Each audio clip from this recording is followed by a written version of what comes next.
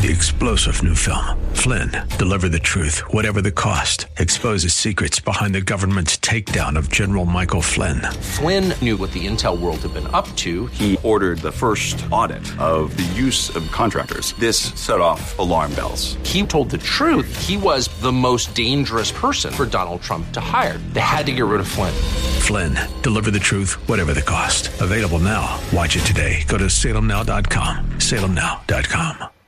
And now back to Lifeline with Craig Roberts.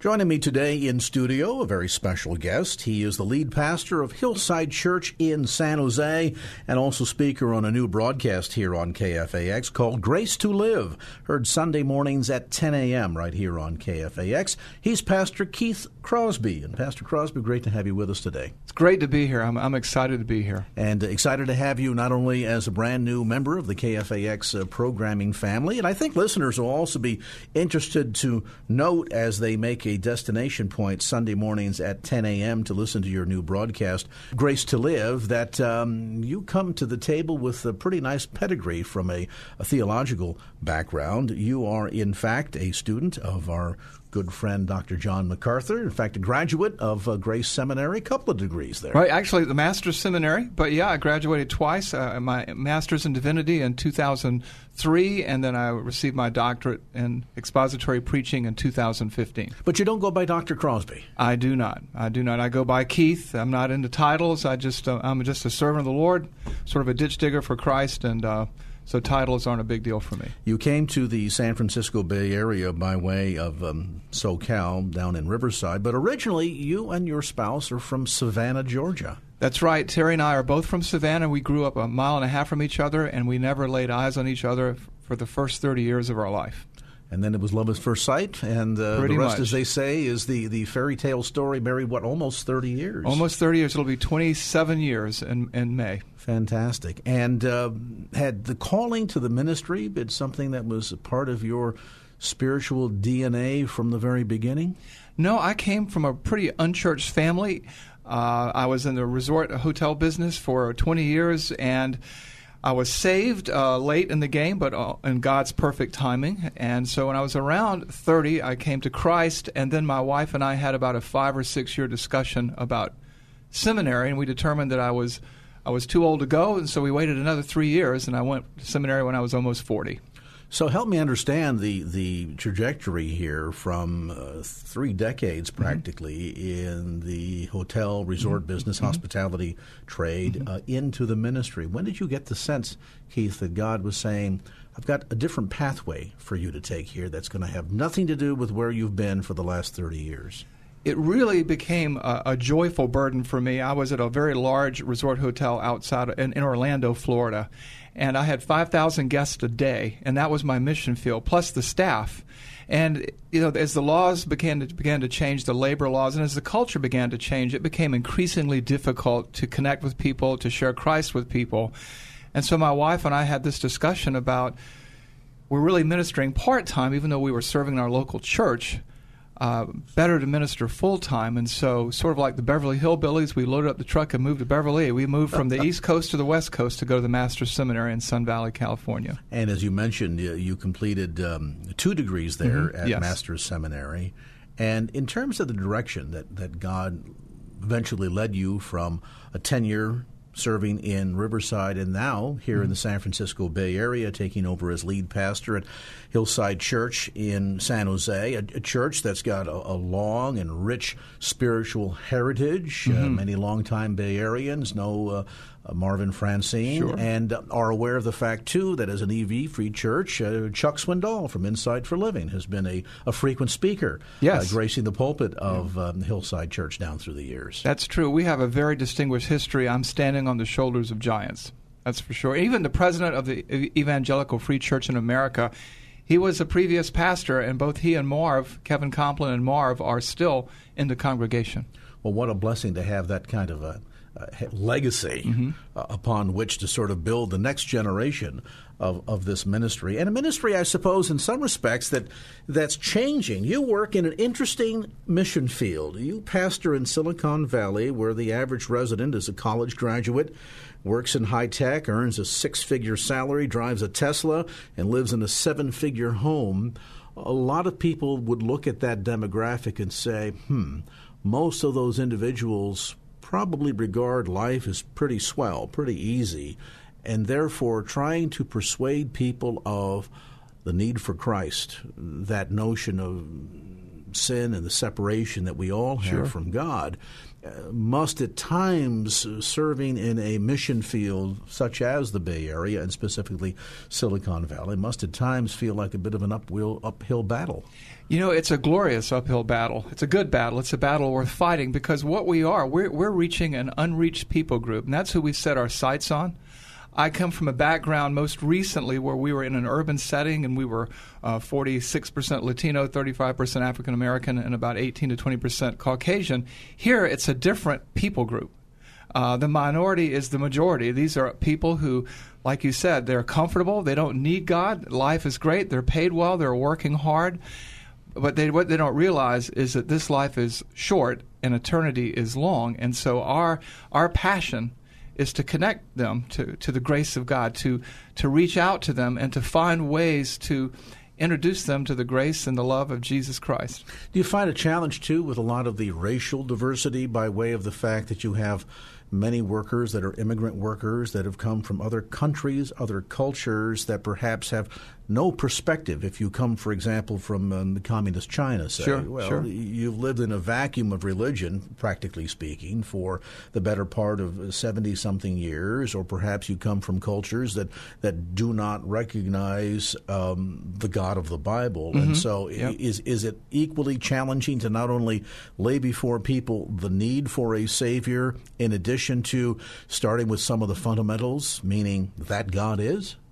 You know, it's a great point.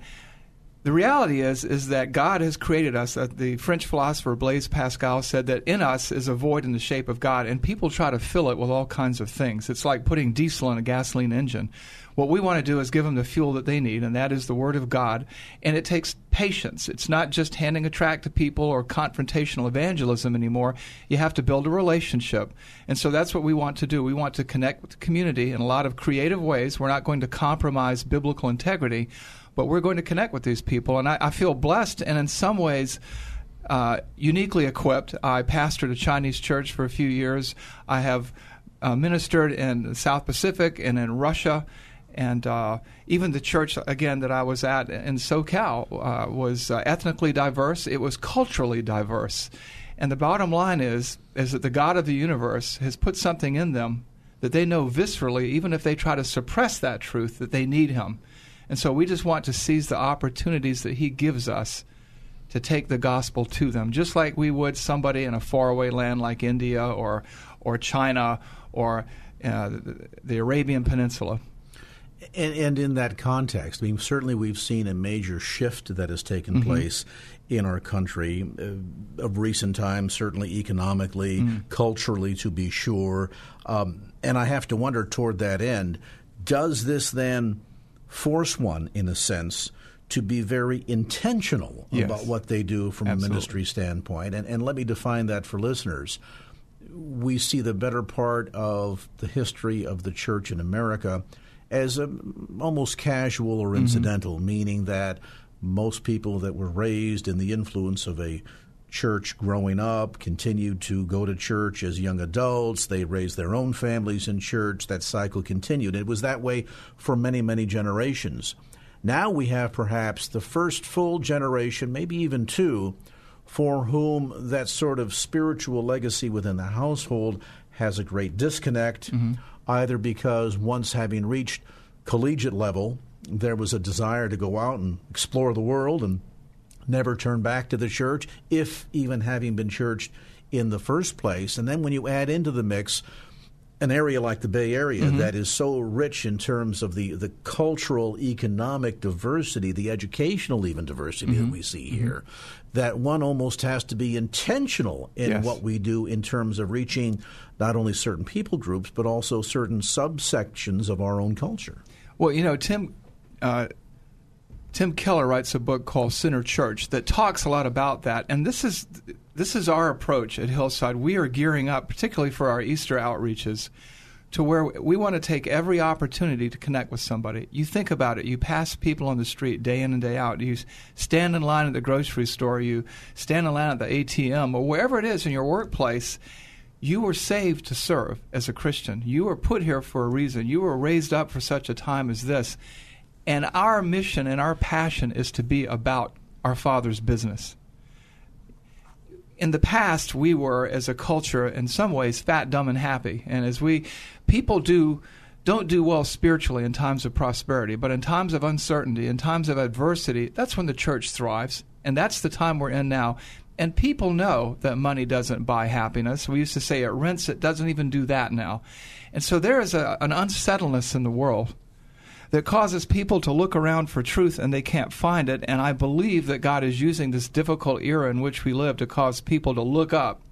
And our goal is to be there as a neighbor, as a friend, as a colleague, as a church of 400 ministers of the gospel, to begin to answer the questions that people ask. And so we're really focusing on equipping ourselves to do that. With us today in studio is the lead pastor from Hillside Church in San Jose and speaker on a new broadcast here on KFAX, Sunday mornings at 10 a.m. called Grace to Live. He's Pastor Keith Crosby. We'll take a brief time out, come back to more of our conversation right after this. And now back to Lifeline with Craig Roberts. Welcome back to our visit. In studio today, the lead pastor from Hillside Church and speaker on Grace to Live, Sunday mornings at 10 a.m. right here on KFAX. He's Pastor Keith Crosby. We were talking just before the break, Pastor, about that God-shaped hole, the vacuum that Pascal spoke of. And I guess the sense then is we sometimes come to the false conclusion when we see the rise of secularism and a drifting away from the traditional Judeo-Christian ethic in our nation, that we think people somehow have lost interest in things spiritual, and that it isn't at all the case. They're just looking for other non-traditional places in an effort to find answers, ultimately to come back very unfulfilled, and eventually, if the church is good at what God's called us to do, find themselves coming back to the foot of the cross? Yep. Think about it right now. People, all kinds of crazy New Age religions. Remember the 70s song, Looking for Love in All the Wrong Places? That's what people are doing. They haven't stopped their spiritual odyssey, their spiritual search.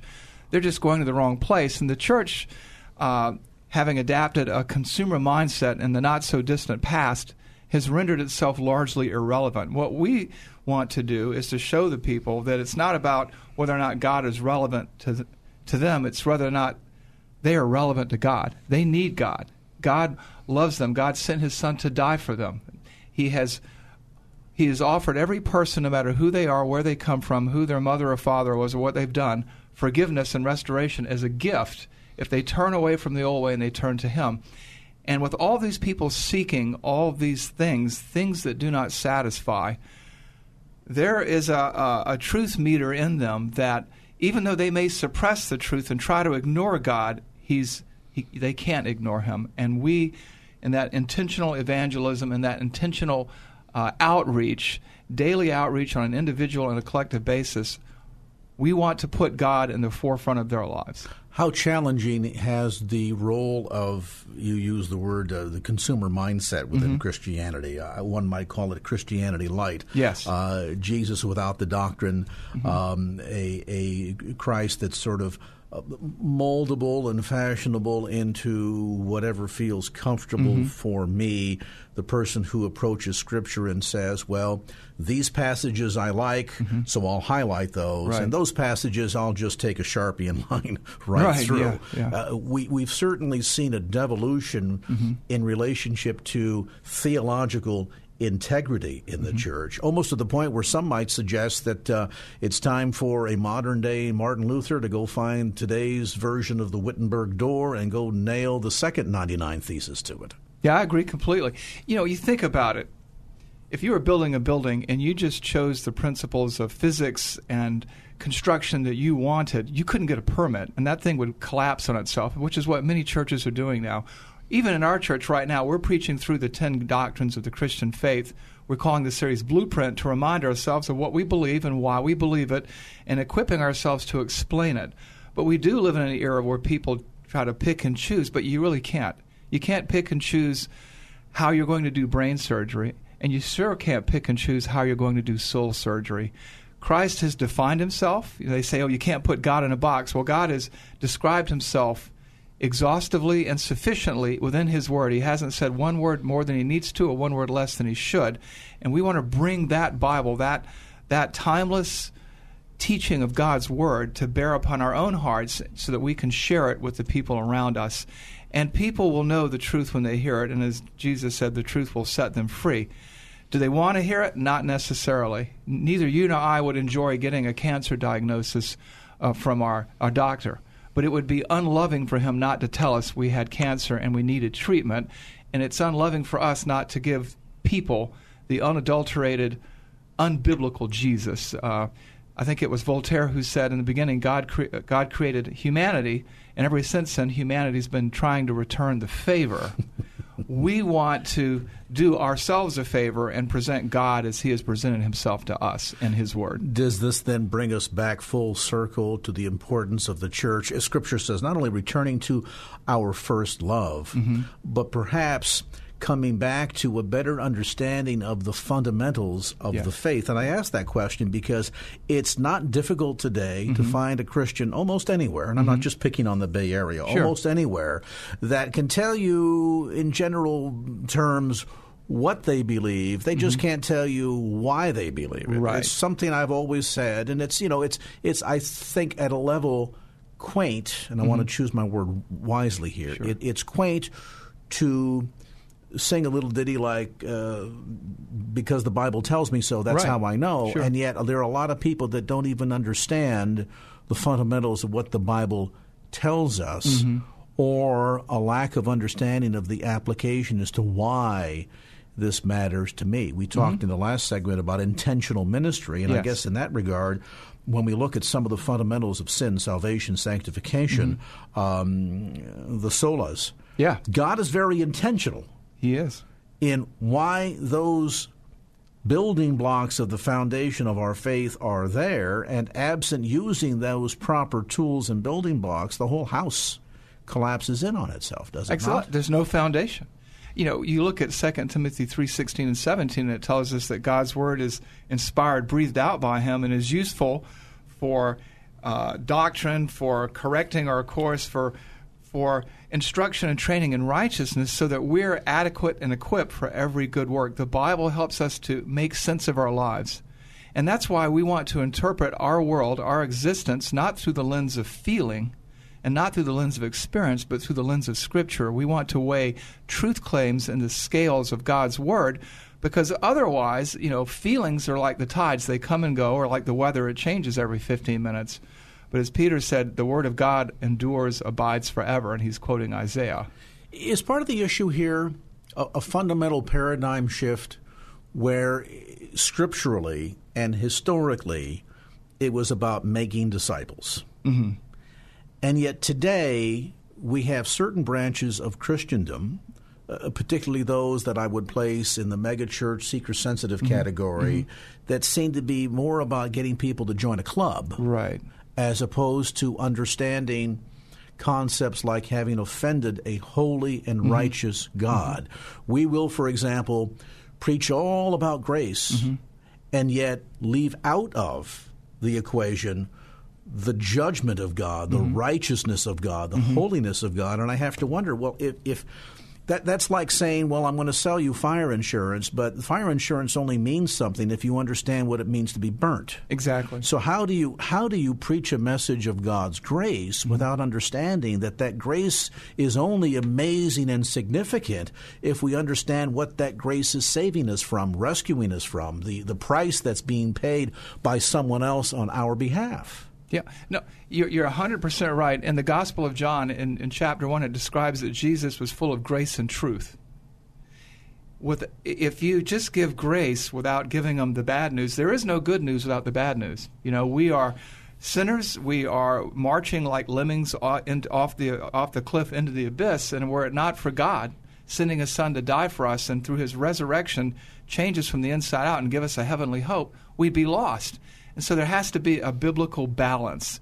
We have to be full of grace and truth. And grace is that God saves anybody.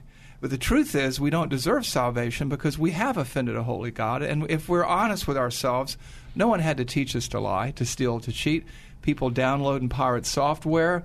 People cheat on their expense accounts. And when I was a child, no one had to teach me to pull my sister's pigtails. Not my daughter; she'd kill me for saying that. And no one had to teach me to lie to my parents. It came naturally. And so we need a Savior. He's like a lifeguard who dives down deep into this sinful earth and pulls us out of the waters of sin where we're drowning and flailing like a dying man. Does the church then fundamentally need to shift back to teaching what true discipleship means? And I pose that question because, and I've seen the experiment done, get up on a Sunday morning and say, just with every eye closed, every head bowed, raise your hand if you've led anybody to Christ. Right. And see how many hands go up. Right. These days, people are afraid of offending people. Jesus said the gospel is an offense. It's a sword that divides families. And the reality is, when you tell people that they are a sinner and they need a Savior, that's offensive. But you know what? It's like, again, I go back to the cancer patient. When a doctor sits down with a patient and says, look, you've got cancer, and we've got to start treatment now, he doesn't say, oh, well, that's so harsh and unloving. Who are you to judge me? But that's the way we live and think today because our thinking has become so bent and so watered down that we can't think straight. We can't even reason these days. Has the focus shifted off of Him and onto us? It has. More about the creation than the Creator. Exactly. It's all about us and not about God. And we forget that God is not a politician looking for a vote. He's a king calling us to worship Him. And, He's not out taking polls. He's telling us what the truth is. And that's the truth that sets us free. It's the truth that opens our eyes to the world around us and shows us our need for a Savior and shows us that it's not that God has abandoned us, it's that we've abandoned Him, and He's there ready, willing, and able to forgive and to restore us. Visiting today in studio with the lead pastor of Hillside Church in San Jose. By the way, if you're new to the Bay Area and looking for a church home in the South Bay, you may want to check them out on Sunday. You can get more information on the web at hillside.org. That's hillside.org. Also, Pastor Crosby has a broadcast here on KFAX called Grace to Live. It's heard Sunday mornings at 10 a.m., so make a point to tune in for that. We'll take a brief time out and come back to more of the conversation right after this. And now back to Lifeline with Craig Roberts. Welcome back to our conversation. In studio is Pastor Keith Crosby, lead pastor from Hillside Church in San Jose. More information, by the way, about his ministry online at hillside.org. That's hillside.org. Sunday mornings, be sure to check out his broadcast, Grace to Live. That's at 10 a.m. Sunday mornings, Grace to Live, right here on KFAX. We were talking a bit, Pastor Crosby, before the break about this notion that there's been this paradigm shift where we've taken emphasis off of the fundamentals of the faith, off of discipleship, and almost moved Christianity into, hey, would you like to join my club? There's all kinds of neat benefits. God will heal you, and He'll save you from hell, and maybe even put a brand new car in your driveway. It's almost as if it's about what He's going to do for us in a materialistic fashion, which is certainly very appealing to the flesh, but fundamentally ignores an important factor, and that is it's not about what He's going to do, it's about what He's already done. Amen. Well said. Well said. If I was going to join a club, a social club, I sure wouldn't want one that gets up early on Sunday morning. And that's the problem. When you make the church a social club, nobody wants to get out of bed in the morning and go there, and that's why you look at one of the major mainline denominations, they're losing 1,000 churches a year. They've lost 1 million people since 2000 because they're irrelevant. They've made themselves into a social club. People need to know that there is hope. People need truth. They need to be told how things are. They need to be told, they need to understand that they're not here by accident, that God created them, that He created them for a purpose, and this is why we preach the way we do. We preach expository preaching at our church because we want to systematically explain to people in a way that they can understand and apply daily who God is, who they are, where they came from, why they're here, where they're headed, and how God thinks, so that they can think like He does and live for Him and really find true fulfillment, which is living in harmony with the God who made you and the God who loves you and the God who sent His Son to die for you. Does that relevancy only take place within the context of relationship? Yes and no. It helps when you're talking to somebody who has no religious background at all to get to know them a little bit better, to know what makes them tick, and to know how to explain it to them, because there is no one-size-fits-all evangelistic presentation. At the same time, preaching the truth week in and week out is essential. You can't just purely make it a consumer-driven issue, because you have all kinds of people from all kinds of places, and God's Word has something to say about every inch of thread that makes up the fabric of their existence. And at the right time and place, within the context of the worship service, the Holy Spirit will prick or will stimulate that desire to know more. Let's take it a step deeper. Mm-hmm. Oftentimes we will hear people that have tried consumer Christianity. Mm-hmm. Well, I went to church for a while, but it didn't work. Right. A bunch of heretics there. Mm-hmm. I don't like the people. The organ music's boring, et cetera, et cetera. And so they would define Christianity as they see it in a modern cultural setting as irrelevant. Right. And yet I wonder if the relevancy of Christianity really comes into fruition when you have an active relationship with very God Himself. I mean, at the end of the day, we understand that Christ's work on the cross was, yes, to pay the price on our behalf so that we might be forgiven. Yes. And ultimately walk in relationship with God. God is not just in the business, so to speak, of saving people, but He saves us with a purpose. Absolutely, and He wants you to live that purpose. You're not here by accident. God put you here for a reason, and He will make that reason plain to you as you enter into that relationship with Him. But you can't survive in this world without a relationship with God. Me, as an individual, knowing God, having a relationship with God, defines me and the way that I look at my life. We talked earlier, my daughter was struck down in a crosswalk in a car accident a little over a month and a half ago. She nearly died. She was in a coma. As part of her injuries, she had 2 strokes. The strokes gave her paralysis.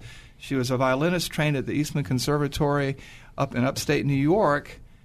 And because I know God, because I know that He's good, because I understand that we live in a broken world and that bad things happen, I can trust Him to keep me standing on 2 feet and to help her in her recovery, and to understand that all things do work together for good. There was a plan. This wasn't an accident, and while I wouldn't have written this story for my own life, God knows best. Father knows best. And even what people intend for evil against us, God intends for good. And so I can make sense of all this. It's not easy. Do I cry from time to time? I do. Do I grieve for my daughter as she goes through this painful recovery? I do, but I understand that God is there, that this life is short and eternity is long, and that no matter what happens in this life, it's really just a vapor and a whisper. What really matters is where my daughter is going to spend eternity, and where am I going to spend eternity, and that we can, as a family, spend eternity together. Is that sense of trust, that understanding, deepened and quickened because of your relationship? It is, because you know what? Relationships are tested. Life is hard. And sometimes you think, well, why did this happen? But the real question is what does God want me to do with this? And the longer I know and trust God, the more, each event in your life is training for the coming events. He's preparing us for ministry. And through her accident, she and her husband have reached out and connected to thousands of people in 20 countries.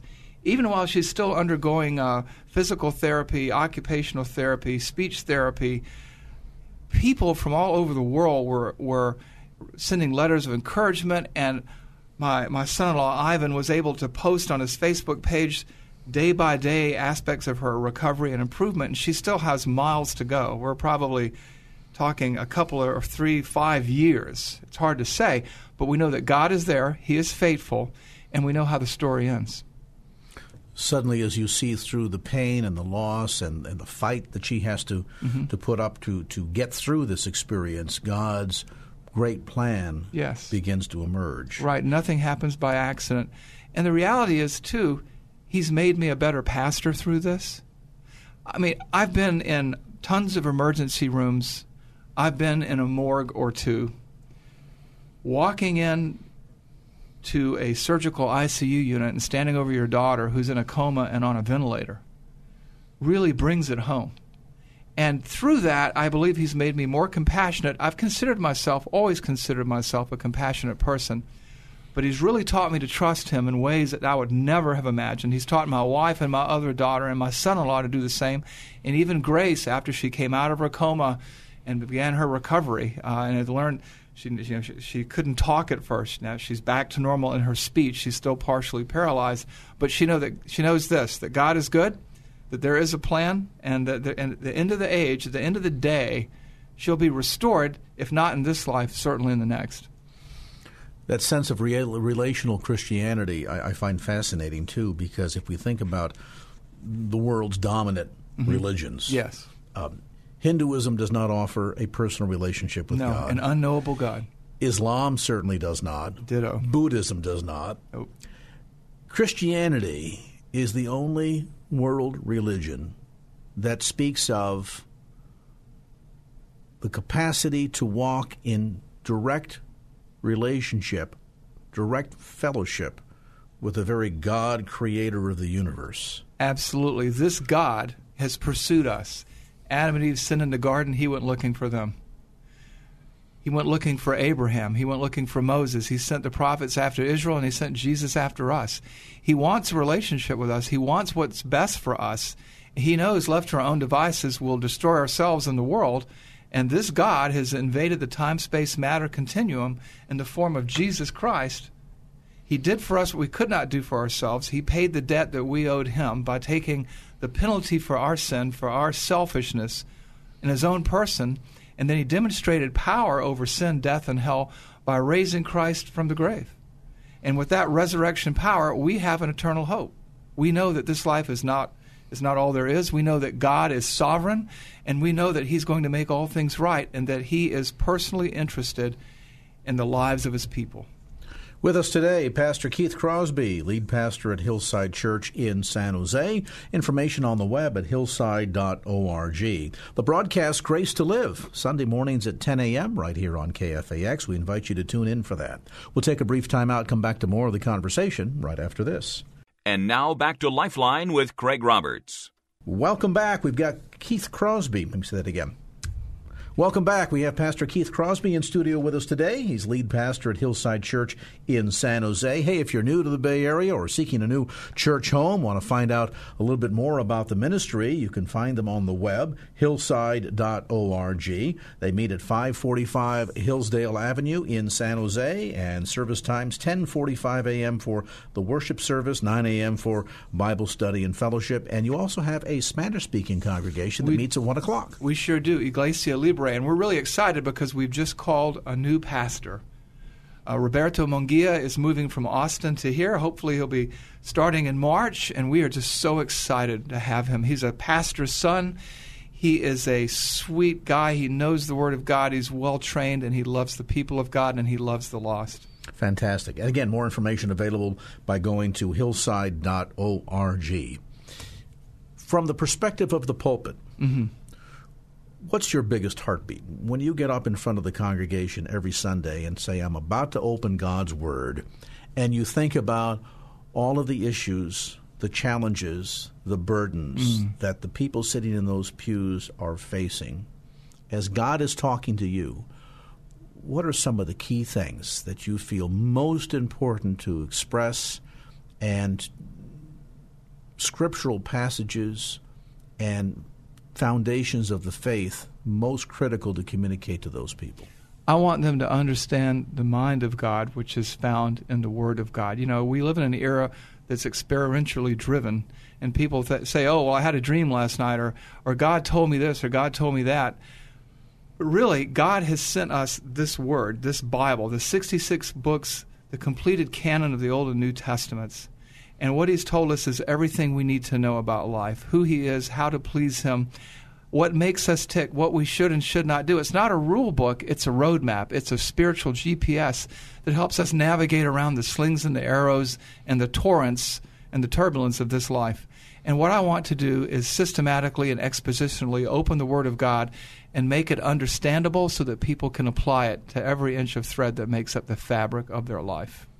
And that application, that's something that the individual in the pew, we that have a relationship with Christ, we need to be actively participatory in that relationship. Absolutely. I mean, think about the average marriage relationship out there. Or if you never saw your wife, talked to your wife, communicated with your wife, had barely any contact, it will be difficult to say that you have much of a relationship, and certainly could come back from that and say, well, I don't get much out of it. Is there a concept here in part that says that for those that say, I don't get much out of Christianity, that's because they're not putting much into it? Exactly. There is expository preaching and there is expository listening. In the book of Nehemiah 8, it talks about how they opened the Word of God and they explained the sense of it to people. And the people there listened as one man, the men, the women, and those who could understand. And so, it requires, you're not saved by works. You're saved by grace. You're saved by faith, by putting your faith and trust in Jesus Christ. You receive a gift that you can't earn or purchase for yourself. But as you live for God, you are expected to labor for God, to apply yourself to understanding this love letter written from another world by the God who made everything, including you, and made you for a purpose.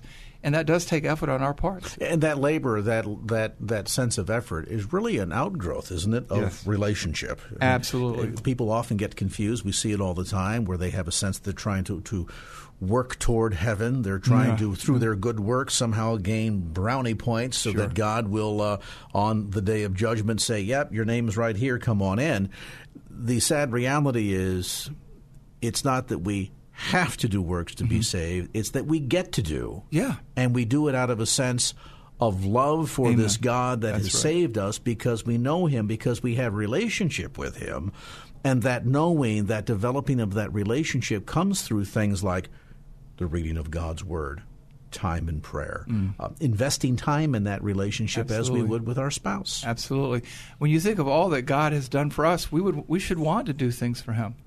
If somebody is kind to you, isn't your knee-jerk response, if you're a quote-unquote good person, to do something for them? And when you think of where you were headed and what was coming in your eternal future and how God has diverted you away from that disaster and how he has just showered his love on you in the form of Jesus Christ, I mean, it would just seem only logical you'd want to know more about him, that you'd want to do more for him as an act of thanksgiving, as an act of love. Love is reciprocal. Somebody loves us, we tend to love them back, and we should do no less for God. And the sense, I think, too, of out of that relationship, motivated to share, to talk about it. That's right. If we were invited to a dinner with a king or a queen or a head of state, we would be all excited. We would be telling our friends, look at the invitation that came in the mail. Guess who I get to have dinner with? Guess who I spoke to? There would be that innate sense of excitement. And the irony is we have been invited to such a banquet. We have. And we have an opportunity to have a place at the table. We do. And to know personally the very God and creator of the universe. And as we know him and we see the ways in which he has touched our lives, I think out of that is a natural desire that you don't have to go out and, let me stop you and read from the 4 spiritual laws. Sure. The very forced sense of evangelism as opposed to the natural inclination to want to be able to share a little bit about this amazing relationship that you have with the very God, creator of the universe. It only makes sense. You think about it. Somebody receives a raise, they want to tell somebody. Somebody receives a promotion, they want to tell somebody. Somebody buys a new car, they want to show it to them.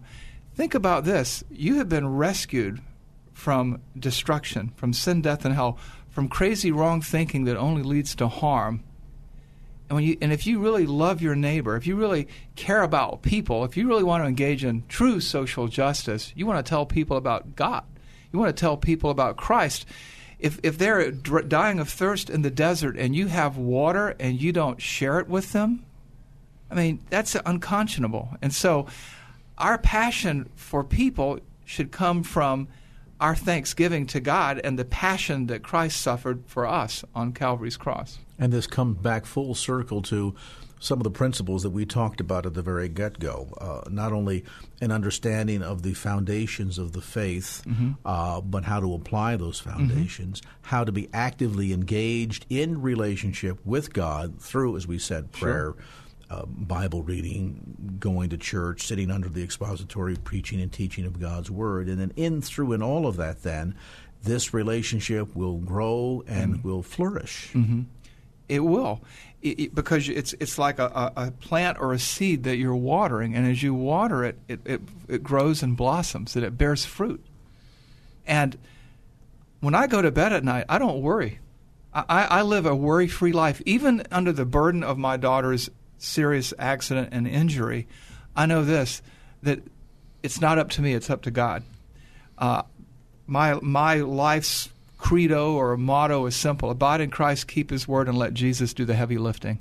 And in that is great peace. My faith isn't a blind faith. It's a very rational faith. The God who made the universe, who spoke the time, matter, space continuum in existence when He said, let there be light, is capable of watching over me, of providing for me, of showing me the way that I should go through His word, guided and encouraged and strengthened by His Spirit, and also walking arm in arm with the people of God at my church. So this Christianity is not check your brains at the door and by blind faith just hope for a good outcome. Definitely not. It's a very rational faith. It's a very reasoned faith. When you think about it, we look around this studio and we can see the hand of man everywhere. This studio just didn't happen by accident. This desk isn't where it is. This microphone just isn't where it is. When you look at the world around you, the sun rises and sets on schedule. The beauty of the sunrise and sunset, the rising and setting of the moon, you see evidence of God's invisible attributes made visible by all that He's made. You know that you're not alone. You know that He's there. And that's why I really don't believe in atheists or agnostics. There are people who want not to believe in God and would like to feign ignorance. But at the end of the day, the Bible tells us in Psalm 19, 1 through 6, and Romans 1, 18 through 20, that there's no person who's ever lived that isn't aware of God's existence, but they suppress the truth because they want to live for themselves. But God designed us to live for others.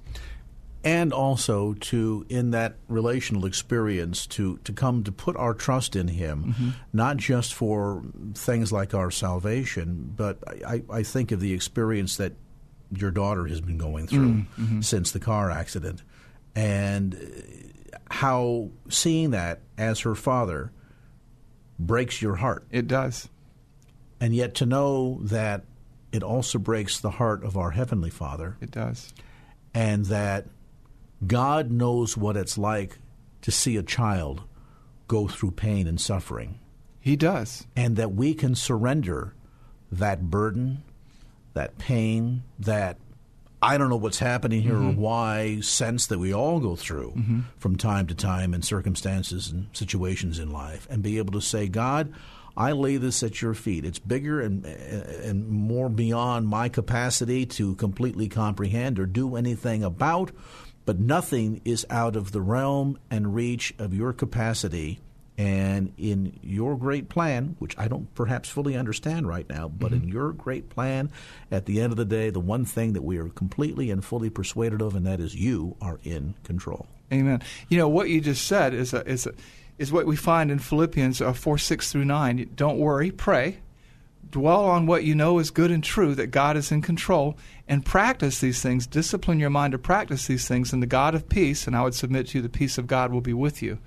And that's what you have to do. The only way this all makes sense is if there's a God. For an atheist or an agnostic or whomever, when they live in a world where there is no transcendent truth, there is no God, you can't have morality without God. The universe, if it's an anonymous universe, doesn't know and doesn't care. And our lives are purposeless and we're here by accident. But we know that God made us for a purpose, that there is good, that there is evil, and that God will conquer sin, death, evil, and hell, and that we have hope for the future. And that there is certainty out there. There is certainty. And if you're unsure of that, try stepping to the ledge of a 3-story building and ask whether or not gravity is certain. Right. And depending upon how you conclude that answer to that question may determine, in fact, your fate. A college professor told one of my students, I don't believe in objective truth, and I don't believe that words have meaning.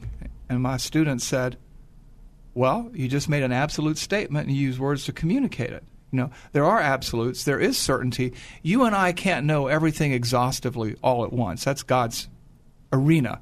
But we can know the truth sufficiently to explain it to others and to lead them to be rescued by God.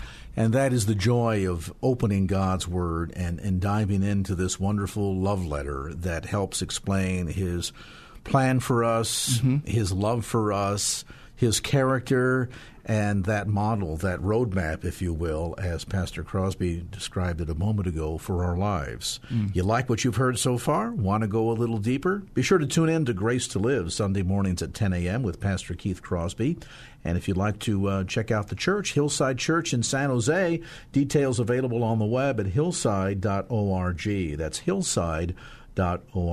Pastor Keith Crosby, thanks so much for the time today. Opinions expressed in the preceding program do not necessarily represent the views of the ownership, staff, or management of KFAX. Copyright Salem Media Group, all rights reserved. 3-star General Michael J. Flynn, head of the Pentagon Intelligence Agency, knew all the government's dirty secrets. He was one of the most respected generals in the military. Flynn knew what the intel world had been up to. He understood its funding. He ordered the first audit of the use of contractors. This set off alarm bells. The explosive new documentary, Flynn, Deliver the Truth, Whatever the Cost, uncovers the facts behind this scandal. Flynn told the truth. He was the most dangerous person for Donald Trump to hire. I find out the worst enemy that I'm going to face in my life is right here in America. They took my assessment and they wanted me to change it. And I was like, I'm not changing it. They had to get rid of Flynn. With in-depth interviews, archival footage, and never-before-seen personal records of the man behind the headlines. I just felt like I was drowning. Flynn, Deliver the Truth, Whatever the Cost. Available now. Watch it today. Go to salemnow.com. salemnow.com.